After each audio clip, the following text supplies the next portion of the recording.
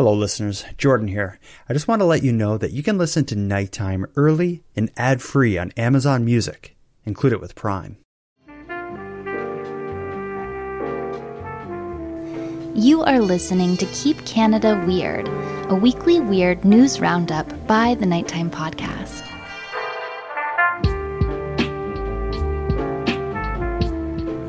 Hello listeners, and welcome back to the next episode in the Keep Canada Weird series. If you're new here, this is a series in which my pal Aaron and I seek out and explore some of the more interesting Canadian news stories from the past week. In tonight's episode, we have a good doctor, a bad dentist, some more Justin Bieber, and a neighborhood battle that has a pair of dentures caught in the crossfire. So let's get into it.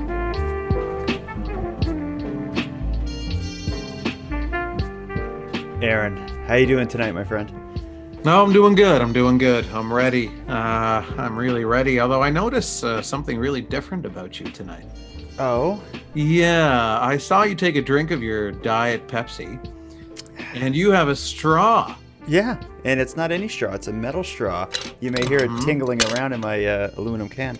It's a new thing. Very distracting visually and from an audio perspective as well. I'll tell you, it's the reason I've done this with the straw, I've been using a straw to drink soda as well as coffee, and I love it for coffee because the straw heats up. It's really cool. But I learned about it from, or I got inspired to do it because of, you know, the band The Darkness? Yes, oh yes, I do, very much so. The singer for The Darkness, Justin Hawkins, he has a YouTube channel called Justin Hawkins Rides Again, where he just picks a random song or something and just plays it and talks about it. But anyway, he's always drinking coffee through a straw. And then in one of the videos, somebody brought it up, and he said the reason I do it is because I get my teeth whitened professionally. And he said if I don't use a straw, I have to get my teeth whitened every 2 months. But if I use a straw, I get my teeth whitened every 6 months. And he's like, it makes a huge difference. So wow, I said, okay, I like that. Yeah, and I drink, honestly, I drink 4 cups of coffee and 2 pop a day. So, I'm thinking maybe that's a good idea. And it kind of makes sense to keep the stuff off the front of your teeth. But anyway, for about a week now, I went to Walmart, I bought some metal straws. For a week now, I've been using them. And I don't know, I think it makes a difference. How do you find the enjoyment of the coffee, though, in terms of, do you find enough of your mouth gets the flavor? It was, yeah, totally. No effect on my taste buds. It was just a little weird the first few times, the way to have the coffee, not flow into your mouth, but kind of get delivered onto your tongue, kind of is what happens. That was weird at first, but now I really enjoy it. And also, there's kind of an added bonus is when you drink your coffee, you can stir it with the straw.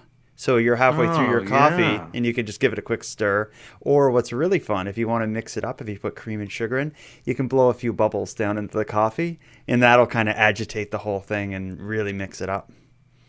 You know what? I was going to really make fun of you for that straw. And I turned it around? When I brought it up, and I'm 100% sold and going to start doing that. Okay, I will mail you a straw if you need one, because I had a hard time finding the metal ones. But anyway, that's not what this is about. Let's move on. It isn't? It's a spin-off show about teeth whitening, straws, and coffee. Well, we're getting into it. It does the teeth whitening part does connect a little bit to what we're going to be talking about tonight. Whoa, I never even thought about that. Yeah, that's... because I was going to say my last trip to the dentist, because you were talking about the coffee thing and how it, to keep it, using a straw keeps it from splashing against your, flowing through your teeth and staining them. I was really surprised when I had my last cleaning a few weeks ago, maybe a month ago or something. And I was like, wow, my teeth are so much whiter. They're really getting stained by the coffee and everything and whatever else I'm drinking. And that's a really good life hack. I really like that. There you go. Well, you learn something every time you tune into Nighttime, especially the Keep Canada Weird series. This is for intelligent people. And yeah. You mentioned there that the teeth whitening thing kind of ties in. So for the listeners and the viewers, I every week, like as we build up to this, when I find an interesting or weird or offbeat story in the news, I just kind of save it in with a screenshot on my phone, knowing that on Tuesday night, Aaron, and I are going to get into it. I didn't realize until like last night when I was putting all this together and sharing the stories with you that inadvertently this is kind of like a dentist medical special, because almost all of the stories involve a dentist or a denturist or a dentures or a doctor. I don't. I'd say it's weird. I don't know why that happened, but I guess it's just like kind of like a. But every single story involves teeth. Yeah, they do. Other than the first, because we do have to get into Justin Bieber. We'll start with him. No, that involves teeth because you use them to eat the Timbits. Oh man, yeah, you're on fire. So here's what we got to do before we get into the stories. We got a few updates and messages from listeners, but before we get into that, when we talked last week, you said you were going to go out and try to experience the world and have some kind of story of what's been going on. You joked that maybe you'll go get hit by a car. I don't believe that is true, but did you leave the house and do anything to tell us about? You know what? I did leave the house and nothing happened except for today. I left the house to go and pick up necessities. And as I was driving downtown after I left my house, there was a young gentleman, we'll call him, getting off of a public transit bus, who did one of the most unhidden genital scratches publicly that I had ever seen in my life. Oh. It was the way you just have no inhibition whatsoever, and he just cocked his leg and dug in there and readjusted everything. Oh, my. It was just, I'd never seen anyone. I've seen people try to sneak it in there, like, oh, just a little whoop readjustment, like a light just movement, very subtle assistance from the hand. But this was just like a shovel digging a grave. Maybe he didn't see you. Is that possible? He thought he was alone? He was walking downtown. He just got off the bus, and I was driving in the car, being like, oh my God. He is like, he was wearing like plaid pajama pants too. So okay, I don't want to talk about this anymore. I just got like a mental image, and yeah, that's not cool. I don't like that guy. Keep Canada weird, not disgusting and borderline. Well, we got into Ram Ranch last week, so now we're this is pretty light fare compared to what we were talking about last week and what you almost said on air. Yeah, I tried to read it. I famously backed out of reading Ram Ranch. Yeah, you're a coward. Let's get into some updates here. So I got two pieces of feedback. The first one relates to in our last week's episode, we talked about the frost quake, and I had mentioned the fact that natural phenomenon could often be used to explain things that are considered paranormal or supernatural. And this is some feedback related to this. So I'll read you the email. So it says, "Hi, Jordan. I'm over here in Creston, BC, home of Kokanee beer. I was just listening to the latest episode of the Weird News podcast, and you guys mentioned paranormal stuff in the past being chalked up to natural phenomenon like ball lightning and etc. It made me remember hearing something once that a likely explanation for a lot of ghost sightings in homes in the olden days were that so many homes had small carbon monoxide leaks from poor ventilation, and that a lot of people were suffering from CO2 poisoning, making them see things that weren't there. I thought that was interesting. Also, I have to say I own a Tim Hortons Justin Bieber fanny pack thanks to you. They're actually like $30, which is kind of crazy. But anyway, thanks, Jordan. I really enjoy listening."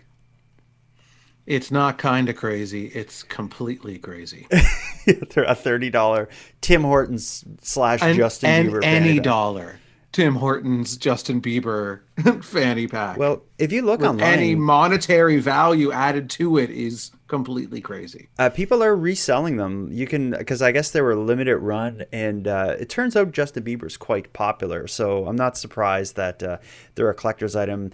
I didn't get that commenter's name, but I would suggest that they just take that fanny pack, put it in a closet, and let it just sit on it for a little bit. I wouldn't wear it in public for a few reasons. One is that it maybe would be worth $35 in a couple of years, but Right. probably Yeah. bigger reasons to not wear the Justin Bieber fanny pack out.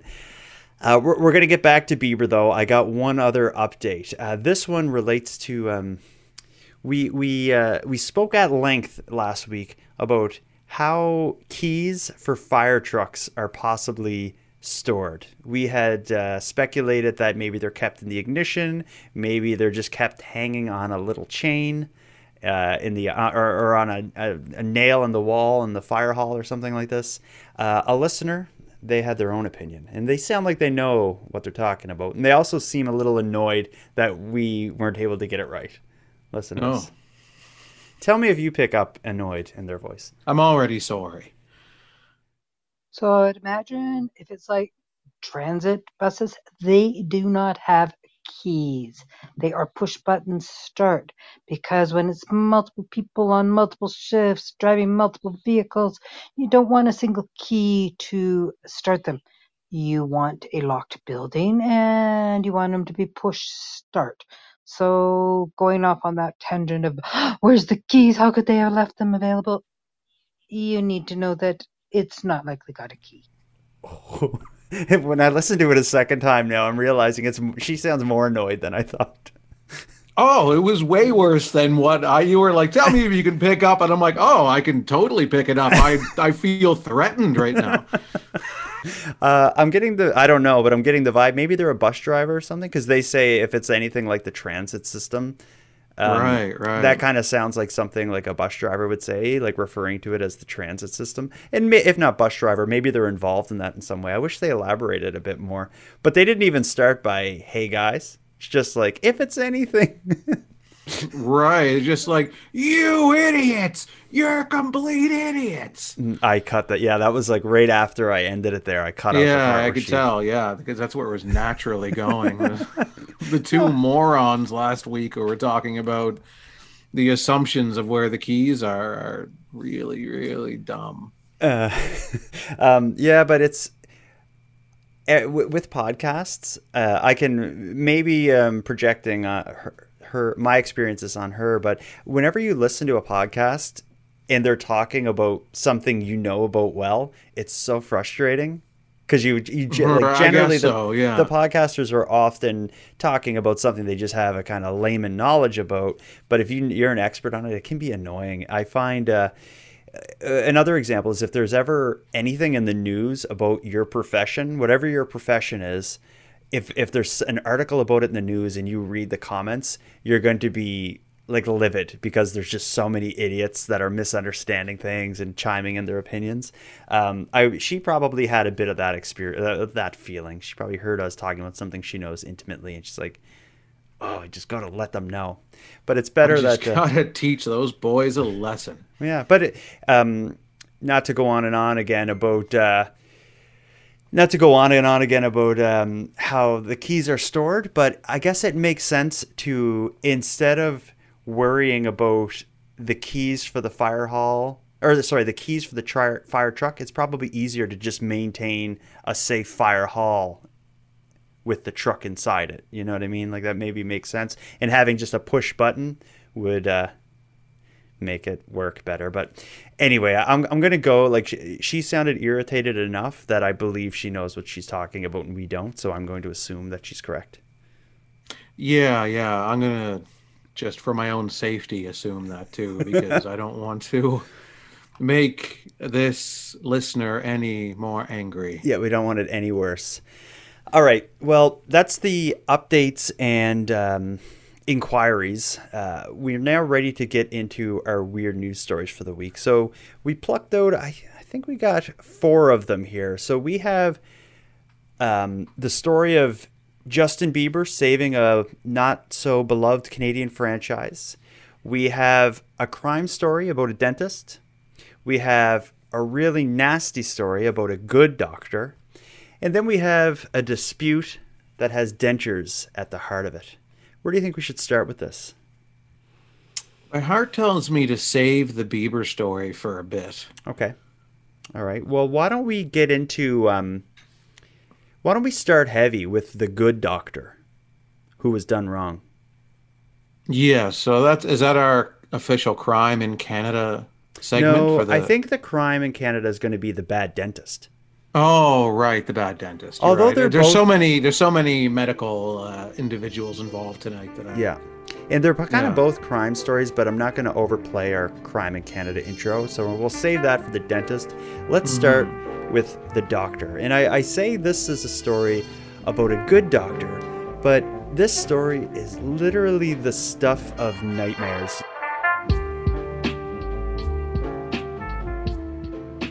Generally, on Keep Canada Weird, we're trying to find offbeat and unusual news stories that aren't too upsetting or traumatic. This one is right on the line. It's certainly a weird story.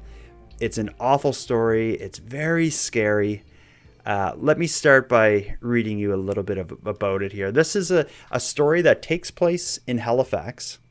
So there's a few articles about this because it's been covered as it unfolded, but very recently, the doctor at the heart of this story has announced that he's taking legal action against the Halifax police. So I'm going to start with a little explanation on the legal action, and then we'll back up and go a bit more in depth of what actually happened here. So the doctor involved, his name is Dr. David Barnett.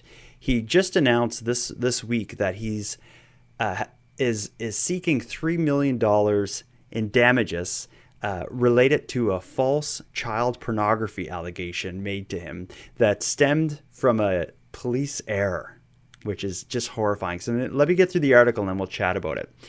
So, in a notice of action filed Tuesday in the Supreme Court of Nova Scotia, Dr. David Barnett seeks $3 million in damages from members of the Halifax Regional Police, the RCMP, and the Halifax Regional Municipality. In December 2020, Barnett was wrongly arrested on suspicion of possession and distribution of child pornography. He was subsequently suspended from practicing medicine. The error was the result of Barnett's email being similar to a U.S. suspect's email. The case against him was dismissed and his suspension lifted, with the Halifax police acknowledging he'd been wrongly accused. The error was noted by a Nova Scotia Justice of the Peace who refused to provide a search warrant for Barnett's Halifax home. A second Justice of the Peace, however, approved an updated request later that day. Barnett's notice of action, dated February 15th, noted that in addition to being suspended from practicing medicine, the false arrest also led to his name being linked to child pornography allegations in news outlets, the loss of his income and professional opportunities, damage to his personal and professional reputations, and legal costs associated with his criminal defense. It also claims Barnett's rights under the Canadian Charter of Rights and Freedoms were violated by the defendants during these events. It said police did not have reasonable grounds to search Barnett's home and that the police never obtained a judicially authorized warrant to arrest him at his home. The notice then goes on to name members of the police and parties involved in the investigation and arrest, and reasons why each is named as a defendant. A statement of defense has yet to be filed. Halifax Regional Police said no comment because there are ongoing legal process in relation to this matter. The HRM, Halifax Regional Municipality, confirmed it received the notice of action and it's being reviewed. CBC News, I'm reading an article by them, contacted the RCMP for comment, and they said it didn't lay charges in the case and that CBC should contact the Halifax police. So that is the kind of the basics of it. In a moment, we'll get back and go through exactly what happened leading to these allegations being faced against him. But I gotta say, like the idea of being falsely accused and publicly falsely accused, like with it being in the news and everything, of child pornography has to be like the worst possible false allegation that could be made against you. Like, I feel horrible for this guy.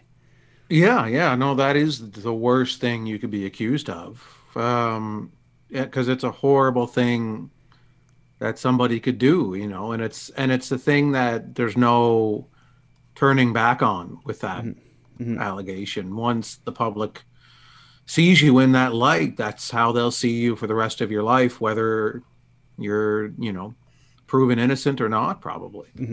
And much like any kind of spectacle and salacious news story, the original story would have been so much more controversial that it would be spread far and wide, and everybody be talking about it and sharing it, and everybody who knows or ever saw this doctor probably commented on it and whatnot. When it all dies down and the doctor is cleared of wrongdoing and sues the government and all this stuff, like, I don't believe that these articles will spread as far. So I think there will always be people in his community that believe he was guilty and just never followed the story after, the original reporting of it. And like, he's suing for $3 million in damages. That seems like, to me, that seems low. I would want more than that. I was thinking the same thing. That's what I was going to bring up, was one of the things to talk about with this article, is that 3 million to me, that's pennies. Like, today $3 million is not, I mean, if I had $3 million right now, I'd be like, yeah, but I probably wouldn't retire. Mm-hmm. And this guy, $3 million to a doctor is probably even less money than it would be to you. Exactly. Yeah, that's what I can't understand, because you're talking about, like, how long in between. When did he first get charged with this? 2020 sometime. Yeah, and December of 2020, or I think it was December 1st, or beginning of December. He had his license suspended for a short period of time until it was given back. But I think his lawsuit in that money is not so much about like loss of income, because he's back to working and he's making money again. I think it's more about like the damage to the reputation, which makes sense, and the trauma. Like, that would have been, well, that's the thing I was just going to mention, is the trauma of, like, for well over a year, he probably sat in his house, didn't go anywhere, didn't want to see anybody, like, always the relationships you have with everyone in your life would be completely distorted. Like, it would be, nobody would, or few people would truly believe you when you're saying it's not me, it's mistaken identity, or it's, I don't know how they linked it to me or whatever. Yeah. Like, that's a over a year of that. And I don't know. I think 3 million is not enough to, because he's going to be carrying this for however long after this too. This isn't just going to just disappear. Yeah. And again, the nature of the allegation is such that it's like the worst thing you could publicly be accused of. And when I'm going to read you another article that goes a bit more in depth of how they came to falsely accuse him. And this just makes it even worse, because it's like, of course, it's one thing if they had, some reason to suspect you and you were able to defend yourself and prove that you didn't do it. Like, that's kind of one thing. In this case, it's like, it's so upsetting. He must be so upset that this happened. Let me read you this. This is a bit older of an article. This is about a year ago, and this was when it first came out, like what led to him being accused. So this is another CBC article with the headline, "False Child Porn Allegation Against Halifax Doctor Stemmed from a U.S. Police Error." So here it is. So the false pornography allegations against a Halifax area doctor stemmed from a U.S. law enforcement error involving a North Dakota investigation, a mistake that was then compounded by police in Halifax. Dr. David Barnett was arrested in December on suspicion of possession and distribution of child pornography and was subsequently suspended from practicing medicine. Last week, the case against him was dismissed and his suspension lifted, with Halifax police acknowledging he'd been wrongly accused. The new information about the case comes from an information to obtain a search warrant document that lays out many new details of the police investigation on both sides of the border. The records show the error involving an email address of a U.S. suspect that was similar to Barnett's.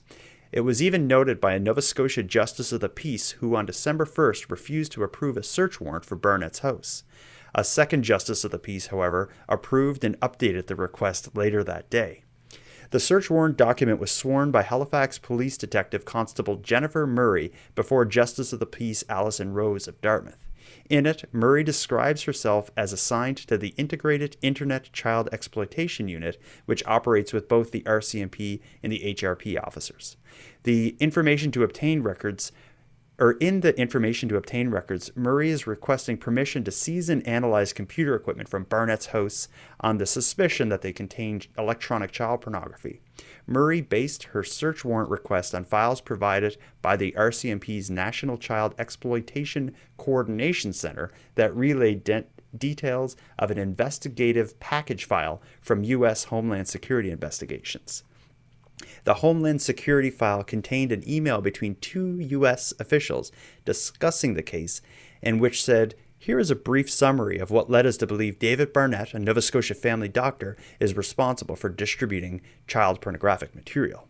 The email goes on to explain that child porn material initially under investigation was uploaded in North Dakota from a Kik, K-I-K, messenger app with the username Willie84. On November 9th, 2020, officers with the Fargo Police Department, the North Dakota Bureau of Criminal Investigation, and Homeland Security Investigations executed search warrants at the Fargo, North Dakota address associated with that account, seizing computer equipment and arresting a man named Cody Wilson who lived there. Wilson denied uploading child porn from his Kik account. But police searched Wilson's phone during interrogation and found a conversation with a second person named Dustin Burnett via the New Zealand file sharing site mega.nz.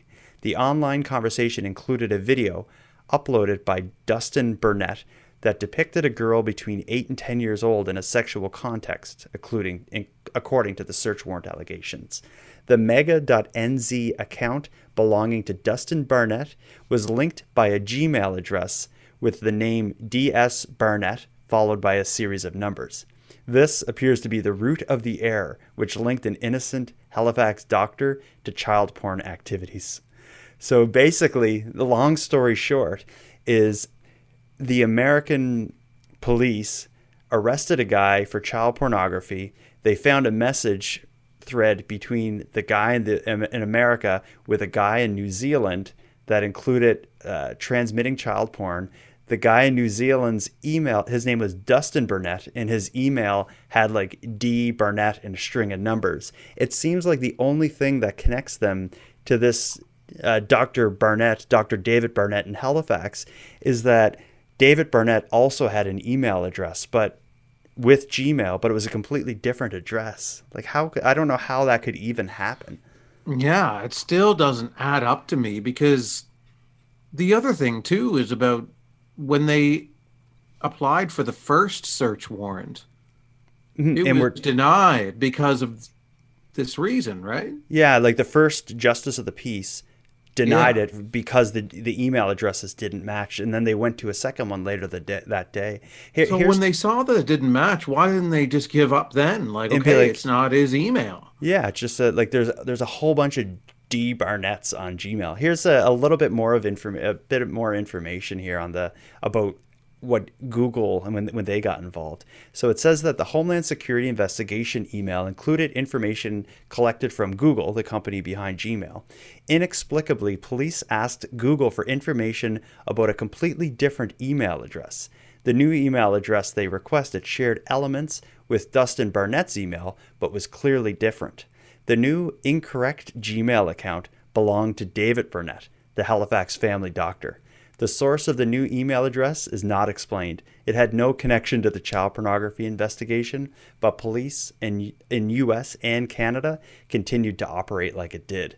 So for unknown reasons, when the police in the United States went to Gmail to be like, who owns this email address, they gave him a completely different email address that matched Dr. David Barnett's. Like, what are the odds of that? I don't know. It seems so fishy and weird to me. Like, yeah. Well, you would think. I can't really understand how that could happen. The email that they had didn't match his. Like, how is it even pursued after that by any logical employed individual? Yeah, and not only did it not match, it was even caught by a justice of the peace who said, "No, I'm not going to approve a search warrant. It doesn't match." Because there's no other piece of that. I mean, from the information we have, there's nothing else that links this doctor in Nova Scotia other than an email that's kind of similar to an email from some guy in New Zealand. Yeah, well, it just shows like with an investigation, especially something as delicate and important as like a child pornography investigation, like that, like things like that need to be done right. Those are allegations that you can't put against the wrong person for obvious reasons, but they're also crimes that should be investigated with proper care so you get the right people. It's just like this whole thing is, they should be embarrassed for sure, but they should also be held to accountability, and that should be Oh, and it should suspensions be. and huge lawsuits. I think 3 million is him being very generous, but I guess when you're Absolutely generous. Like I'm just shocked that he's only going for 3 million. and when you sue, you need to justify like the amount of money you're going for. So if if he missed work for a period of time, of course that what he would have made is relevant, and I'm sure there's kind of standards for like the trauma that he would have went through and the pain and suffering, these sorts of things. But it still just strikes me as awful, and it should Yeah. be disciplinary measures as well for the officers who had the first search warrant declined and went for the second. They need to have a good reason why they did that, and I can't imagine what that would be. No, no, I can't. This makes no sense at all. Why they would chase down this doctor in Nova Scotia over us when the email didn't match. Why it still fries my brain Yeah. trying to understand how this got as far as it got. Yeah, it doesn't make sense. And I saw a few articles about it right when he was released that involved them like speaking to his past patients, and several of them were really standing up for him, being like, he's a great guy. I don't believe the allegations are true. He's an amazing doctor. So there's certainly some redemption there, but I don't know how good that redemption is. Like I would rather be accused of killing 7,000 people with my bare hands than Well, that's because it would make you feel strong. yeah, because because of your bare hands. it was Yeah, I used yeah. karate, and It was not like you came in with like machine guns on a helicopter and obliterated 7,000 No, it people. was like You were strangling them all and kicking them too. and wrestling them to the ground. Yeah. Well, let's move on.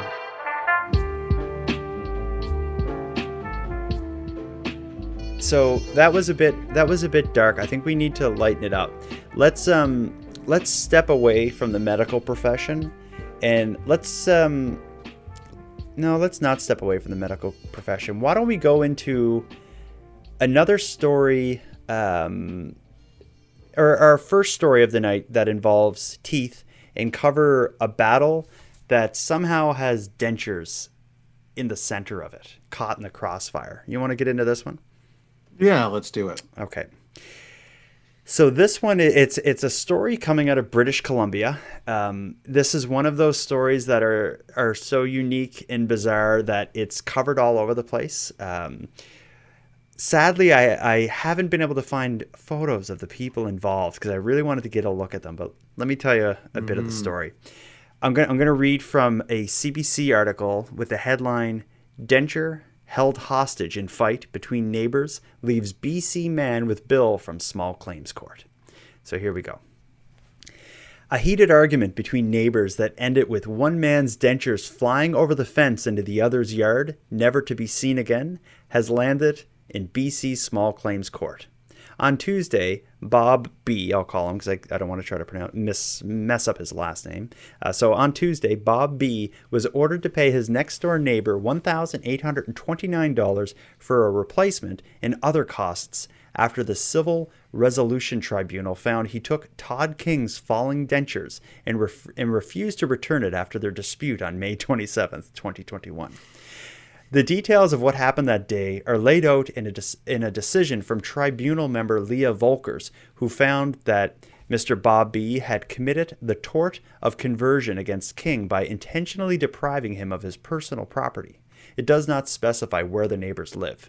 The argument between the two men began when Bob B. broke up a fight between King and a third neighbor, referred to by the initials TF in the tribunal's decision. King and Bob B then began arguing over their shared fence, with TF looking on, the decision says. King told the tribunal that at some point his upper denture became unstuck and fell over the fence into Bob B's property.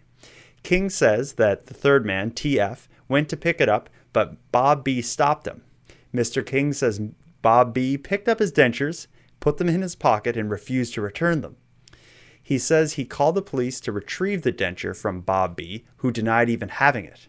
No evidence about that police call was submitted to the tribunal, but King did include a letter he wrote to Bob B on June 10th asking for his dentures to be returned. Bob B has denied taking the false teeth. He argued he should not be responsible for the lost denture and that King was drunk.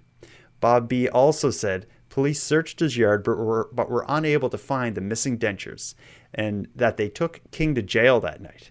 King has not denied being arrested, the decision says. The piece of evidence that swayed the tribunal towards King's versions of the events was an affidavit signed by the third man, TF, whom Volkers describes as, at the very least, a neutral witness to the events. TF says they tried to convince Bob B to return the dentures several times, but he refused. TF said they sent their wife to ask Bob B for the denture, but he refused to return it.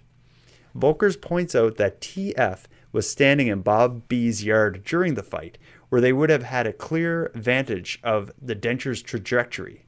Secondly, TF's original argument was with King, not Bob B, so it was unlikely that TF would be dishonest in their evidence to favor Mr. King. King had asked for $3,480 for a replacement denture and $1,520 for pain and suffering. Volkers reduced that amount significantly, finding he only paid $1,500 for new bridge work, and writing that she only saw evidence supporting $200 in damages. Bob B now has 28 days to file a notice of objection to the tribunal's decision. What do you make of that one? I think there's a long history between these three neighbors that we don't know about. Yeah, and I don't think the tribunal could ever understand the politics and balancing act that is that neighborhood. But because I think I fall on the side of the neighbor who kept the dentures. Yeah, I think I'm sympathetic to them as well, but the guy over the fence, like, was he being aggressive and shouting? Well, here's the thing. I don't think someone keeps the dentures unless they've been provoked to the point of no return. Mm-hmm. So I think the relationship between these three neighbors has gotten to a point over years and years, and how it can get with neighbors and fences and property lines and noise and disturbances and whatever else neighbors can get angry at each other for. I think the neighbor who lost the dentures pushed the other neighbor to the point over 20, 30 years or however long it's been to where he said, you know what? I can't take it anymore. I saw an opportunity. His dentures fell out and I kept them. And I went into the house and I flushed them down the garbage disposal. That's possible. It's reminding me, this whole story reminds me of something that happened to me in high school with our good friend, our mutual good friend, Randy. I'm going to try to get him on the phone and see if he remembers. Yeah, absolutely. Yes. Let's see. Yeah. His memory's better than mine, so if I need anything from high school, I go to him. See if he's there. You got to tell him. Right? Hi, it's Scott Moore. Oh, he's not there. Weird. He's always home. Anyway, I'll tell the story to the best of my memory. Well, he'll be in the shower. That's possible. So with Randy in high school, I remember, like, I sat next to him, and there was someone who was sitting behind Randy that was kind of picking at him, and he had a pencil, and he was like reaching forward and like hitting Randy like on the back of his neck, like kind of whacking him every so often. And Randy kind of waited for his opportunity, and when the guy went to hit the back of the pen on the back of his neck, he grabbed the pen and put it in and then he turned around and he said, "You see this? This is mine now." And he put it in his pocket. and kept the guy's yeah. pen. And that's kind of like, this is like the denture fence version of being like, see, That's this, what I think this is, because this is mine now.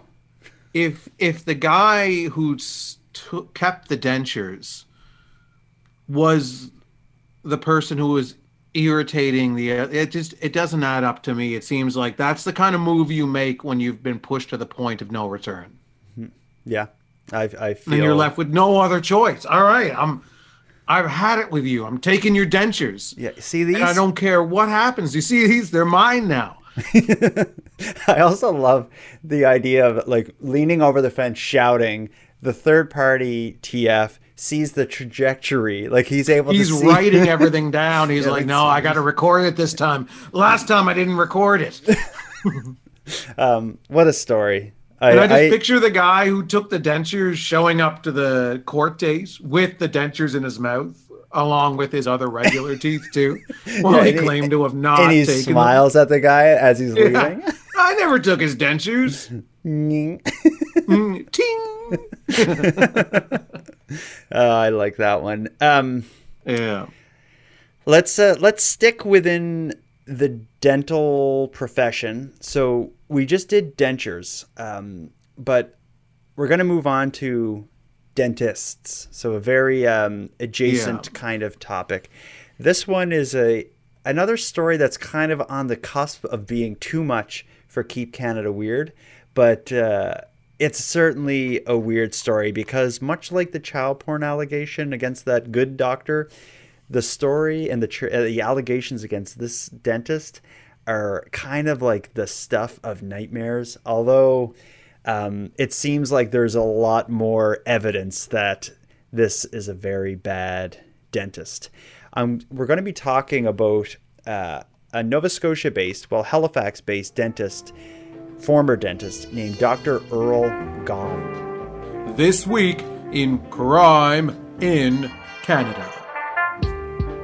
Now, this is anyone who's followed this story from Nova Scotia. It's been going on for a while, but things are really heating up now. This is a dentist who his specialty he's a longtime dentist who had a specialty in treating children. Or people who had kind of a dentist phobia sort of thing. Mm-hmm. I think he would even put people to sleep and treat them, I think was one of the services that his dentist office provided.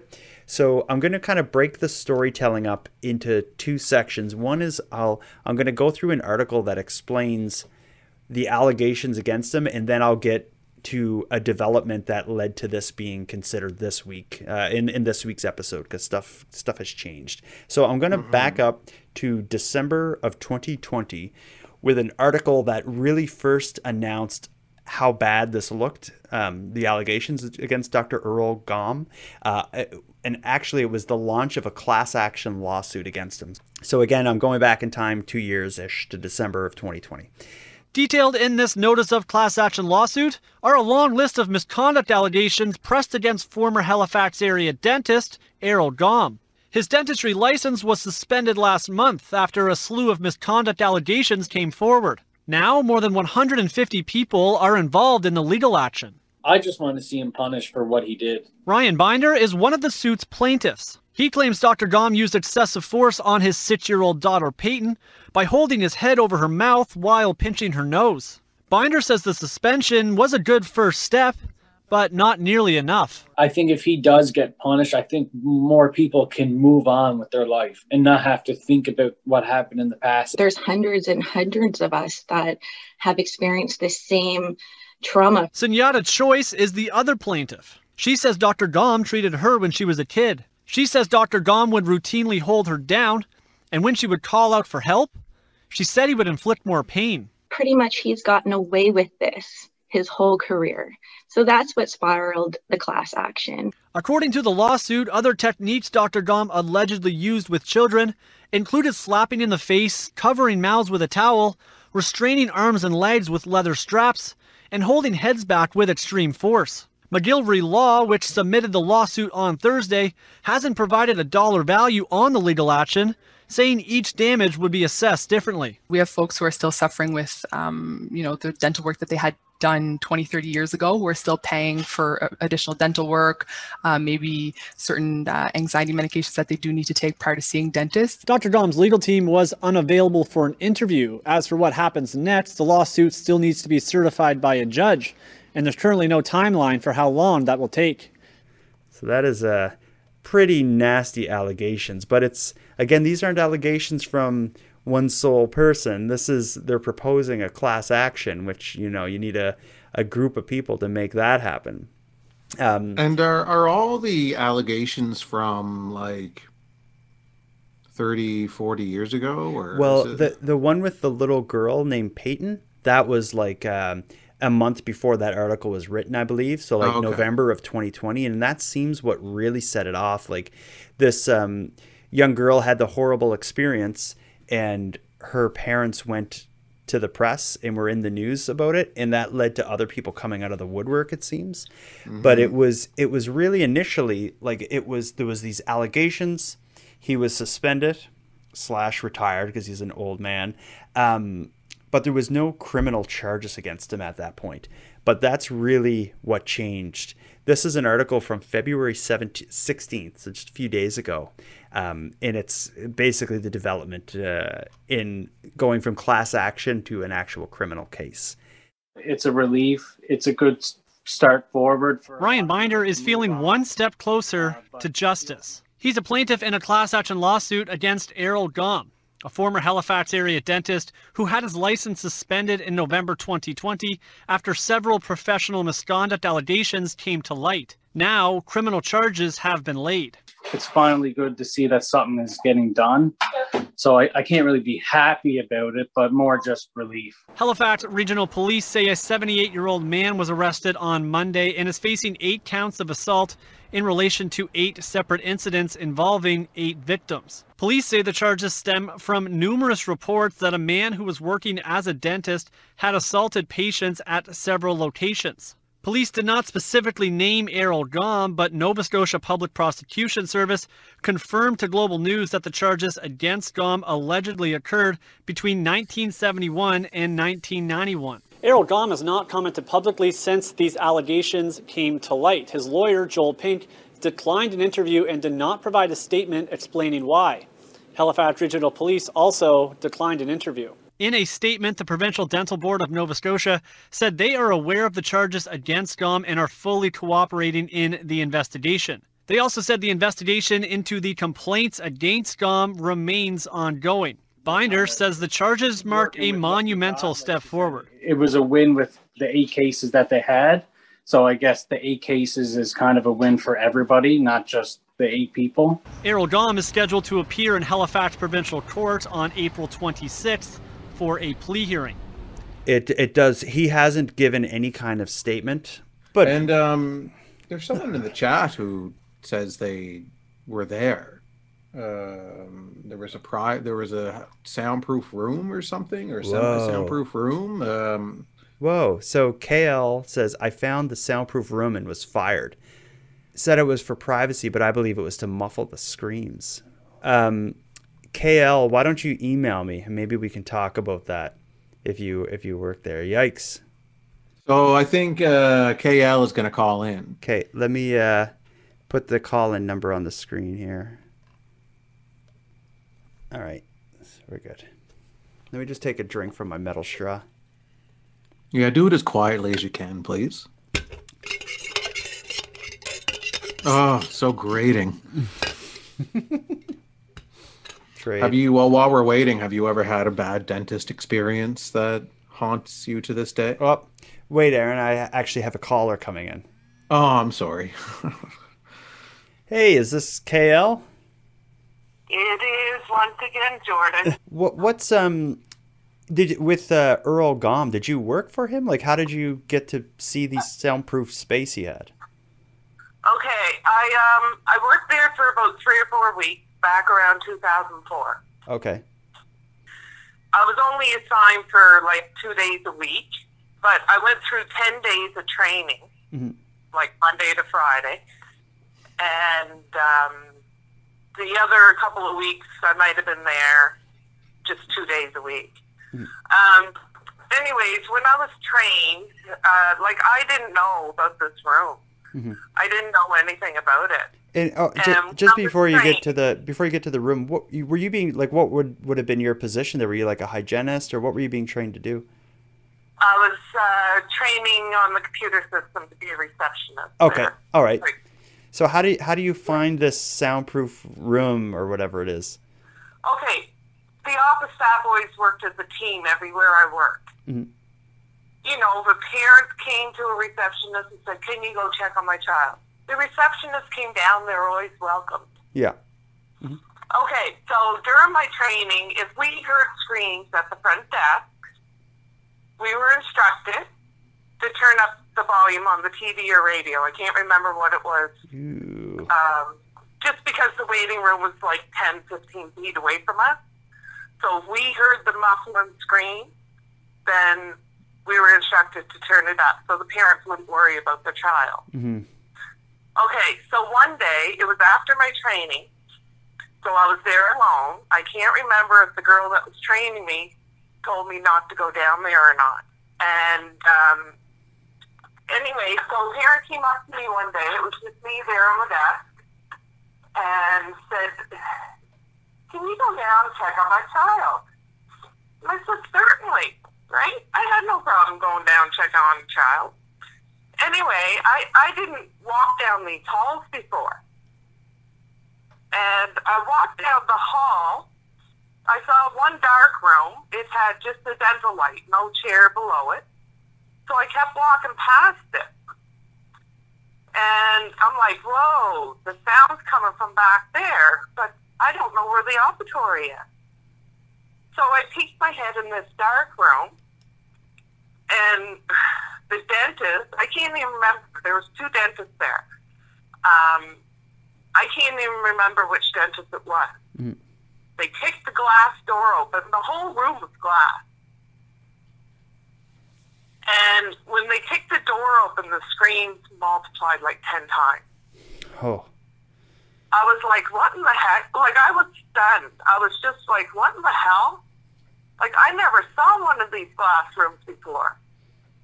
And I remember them saying, "Don't you ever come down to this room again." So you got the vibe, like, you weren't welcome down there. I said, "I just came back to check on the patient. You tell them the child's fine." So I went back, told them their child's fine. And then Dr. Gaum came out later that day and said things aren't working out, gave me a paycheck, and I left. You got fired that day? But yes, but one day during my training, I remember HRP showing up.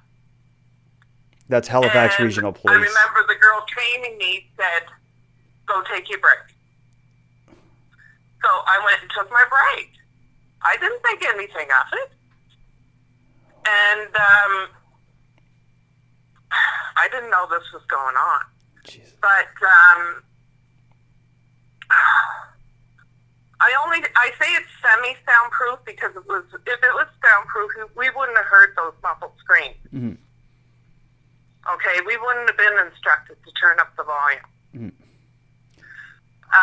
But I think what all this shows, though, is that it seems like there was an effort to kind of hide what was actually going on back there, or how bad it would be. So that's that's a frightening story. Anything like this, it just gives me I think you call it the heebie-jeebies, and this is giving me a serious case of them. It's coming across like a horror movie. Yeah. Well, it seems like whatever it is, if the allegations are true, it seems like he's crossed the line. But and we'll follow this story. But either way, KL, I appreciate you calling in and giving some background. It brought it to life a bit. But we'll see you back in the chat. Okay. Bye bye. Thanks. Huh. Well, that comes across. Wow. Yeah, but it's the idea of like this dentist having like this back room and kind of like everybody stay back. It almost sounds like you're expecting like, like sexual abuse or something to be going on, but no, it just seems like it's really rough dentistry. But what would be his motivation to do it? Maybe just to be the dentist who gets it done. I don't know. I don't know. Maybe it's an old school, thing that he learned when he first got into it. Maybe because I know I've heard stories from my parents when my mom said, when you went to the dentist, in the 60s or whatever, and the 50s, maybe, I don't know, but it was a different scene then.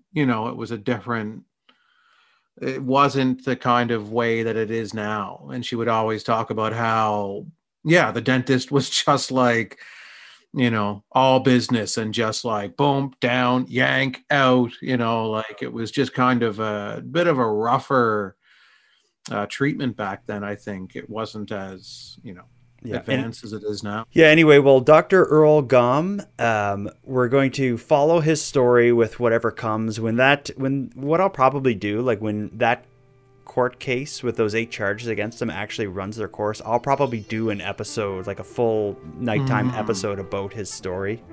Right. Oh, it's awful. But and check out the Facebook group too that she mentioned. Yeah. Well, let's get on now to we'll lighten things up at the end. How does that sound? Oh, yeah, I could use a bit of light.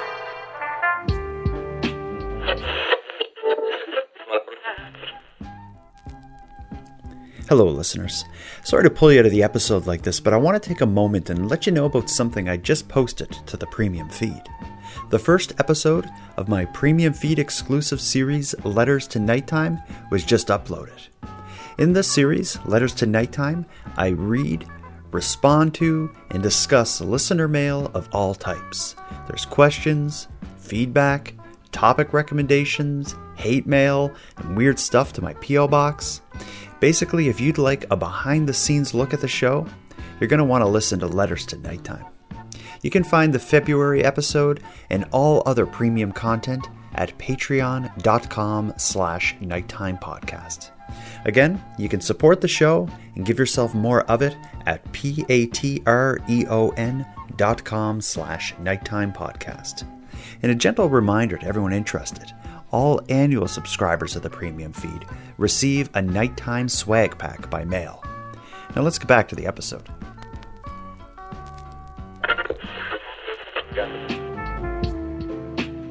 Hey Randy, how you doing?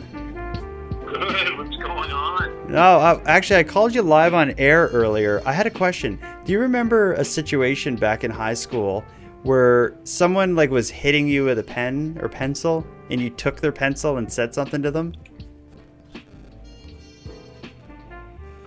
You said something like, you see this? This is mine now. Did I say that? Okay, you don't remember?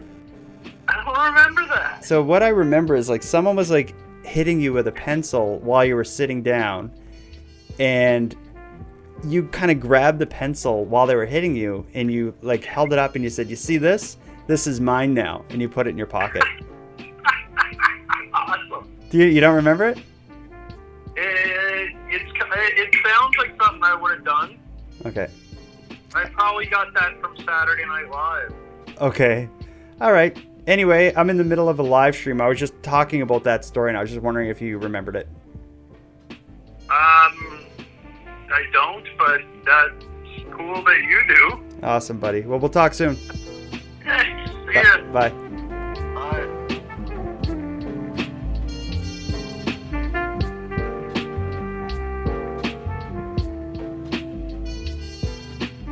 This is a story that won't be new.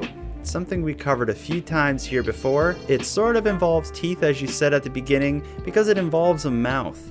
It is the story of how Justin Bieber, in his collaboration with Tim Hortons, the Tim Biebs, has single-handedly turned around Tim Hortons' profits or business.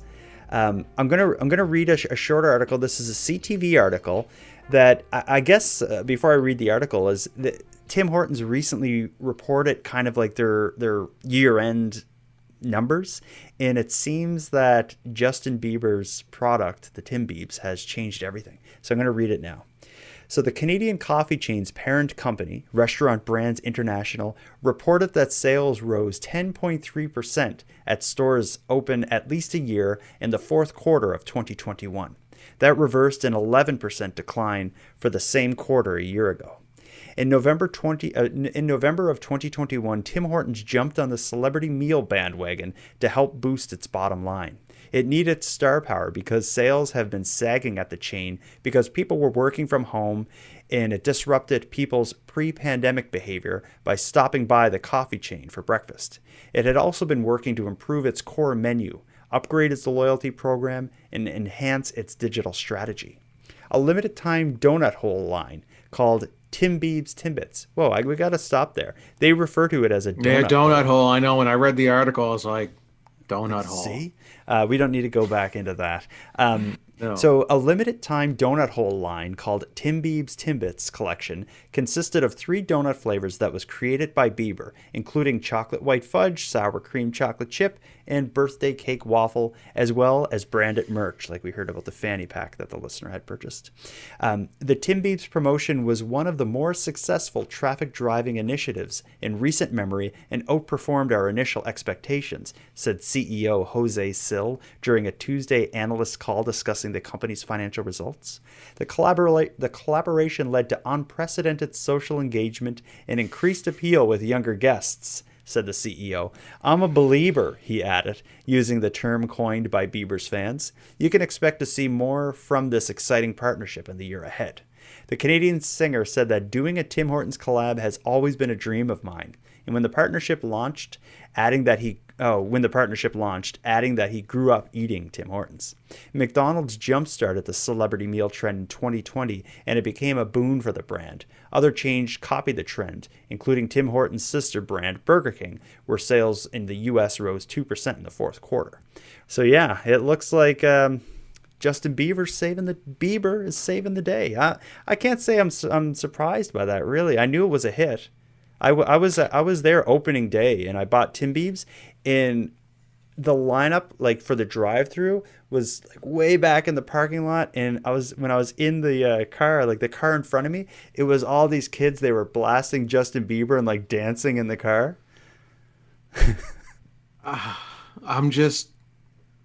This is so dumb. The whole thing is it's so dumb. But I wonder, like, maybe they don't. Maybe dumb. Tim Hortons doesn't realize, but the fact that it's so dumb is probably part of the success. Like, I bought these Tim Biebs Timbits a bunch of times just because it was so silly to go through the drive-thru, and I would always be like, "Can I get the Justin Bieber Timbits?" And just make it sound dumb and ask stupid questions about them. I've talked about it on this show a few times. I made a video about it, and it's like, and I think. And I'm just saying, like, not saying I'm responsible for like the growth of. No, Tim you Hortons. are responsible. Yeah, you are directly responsible. But I just mean, like, I'm one of probably a million people that are like, that's stupid, I'll buy them. It makes me so mad that Tim Hortons sales are down, right? So this is where this whole thing starts. Before they reach out to an unrelated entity known as Justin Bieber, who has, other than the fact that he's Canadian, it's not like he is a chef master, pastry, expert, experience in this and that. He's just a famous person, and they're like, well, you know what? We have 2 options here to increase sales. We could take a look at, our product, and think about making it better.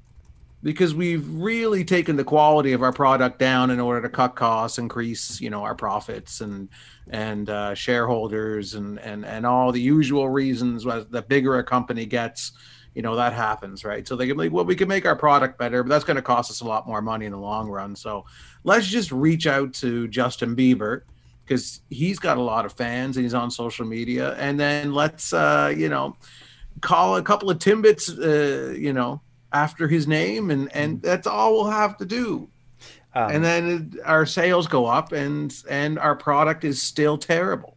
If you're annoyed now, I have a feeling you're going to be very annoyed in the future, because it's like, if that worked, And the CEO even said in like one of the quotes there is like, we're planning to do more things like this. Oh yeah. I'm thinking That's like what next makes year. me so mad about it. And I'm sure you're going to go in there next year and you're like walking into a Justin Bieber concert with all Justin Bieber merchandise, and they'll just completely ruin it. None of it has anything to do with a quality cup of coffee, a good donut. The product gets worse and worse and worse. It's just gone so it's a farce now. The whole thing is a farce. Like Tim Hortons is a garbage restaurant. Mm-hmm. And the product is 99. I like the chili. I will stand by that. But I will say this, everything else is pure garbage. It is a garbage restaurant, and I'm not going there anymore. Eat that, Tim's. If anyone... I'm not going there. You know what? That's impossible. I have to go there sometimes just to use the bathroom. Yeah. All right. Well, let's wrap it up with that. Next week, I'm sure we're going to have a whole slew of new weird stories, and hopefully we'll get some updates about this. So anyone who's listening who has an update or thought on any of the stories we talked about, you can contact us at nighttimepodcast.com/contact. And the preferred way to provide an update is by submitting a voice memo. There's an app built right in to the episode description of the podcast or video, as well as on nighttimepodcast.com/contact. So please get at us that way. Anything you want to part with, Aaron? Any weird thoughts? Any weird initiatives you're going to get into to bring back to us next week? You know what? I'm going to try and not go to a Tim Hortons for a week. And I that's easy actually, because I only go to Tim Hortons if I'm like, I need a coffee or I'm going to spontaneously combust. Mm-hmm. And Tim Hortons is the only available option. Or if I'm at a meeting and someone brings boxes of Tim Hortons coffee and donuts, I'll have it then. But I'm really going to try and go as long as humanly possible to not go to a Tim Hortons and support that garbage company again. So let's wrap it up. Get yourself a metal straw and save your teeth. After doing it for 4 days, I can say, I don't know, maybe it works. And you know what I'm not going to do with that metal straw? What? Drink a Tim Hortons coffee. Hell yes. All right. Well, let's wrap this up by going out on our infamous spontaneous tagline. Aaron, next time, keep it... Tune in. Keep it so bodacious, and be good with the dentist. Bumblebee boy.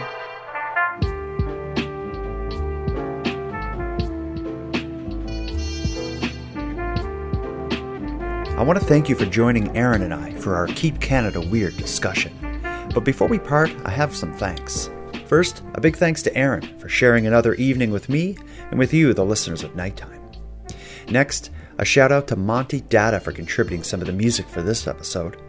But most importantly, I want to give a massive thank you to everyone who listens to Nighttime, as without your interest and your support, this show would be as pointless as it would be impossible. But with that said, keeping the show alive is and has always been an uphill battle, so if you want to help the show out, make sure you're listening on the premium feed. Not only does it keep the show alive, it'll give you more of each topic than you'll find here on the free feed, as I'm regularly adding exclusive content.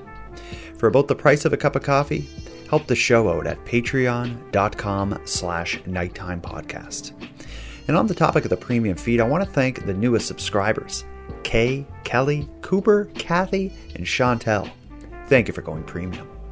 And for anyone else who'd like to support the show but can't do it with a premium feed subscription, you can give me a big hand by simply sharing this episode on social media and letting like-minded friends know what we're doing here. If you have any story ideas, want to give feedback on the show, or contribute a voice memo, you can do that at nighttimepodcast.com/contact. And you can also find me on social media. I waste my time on Facebook, Twitter, and Instagram, and I also waste my time on the Nighttime Podcast YouTube channel. So until next time, take care of each other, hug your loved ones tight, and let me know if you see anything weird.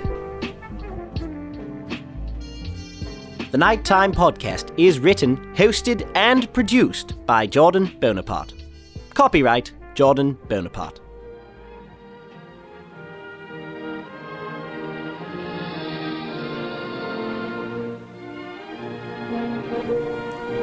Beautiful, serene, majestic. The true North. Strong and weird.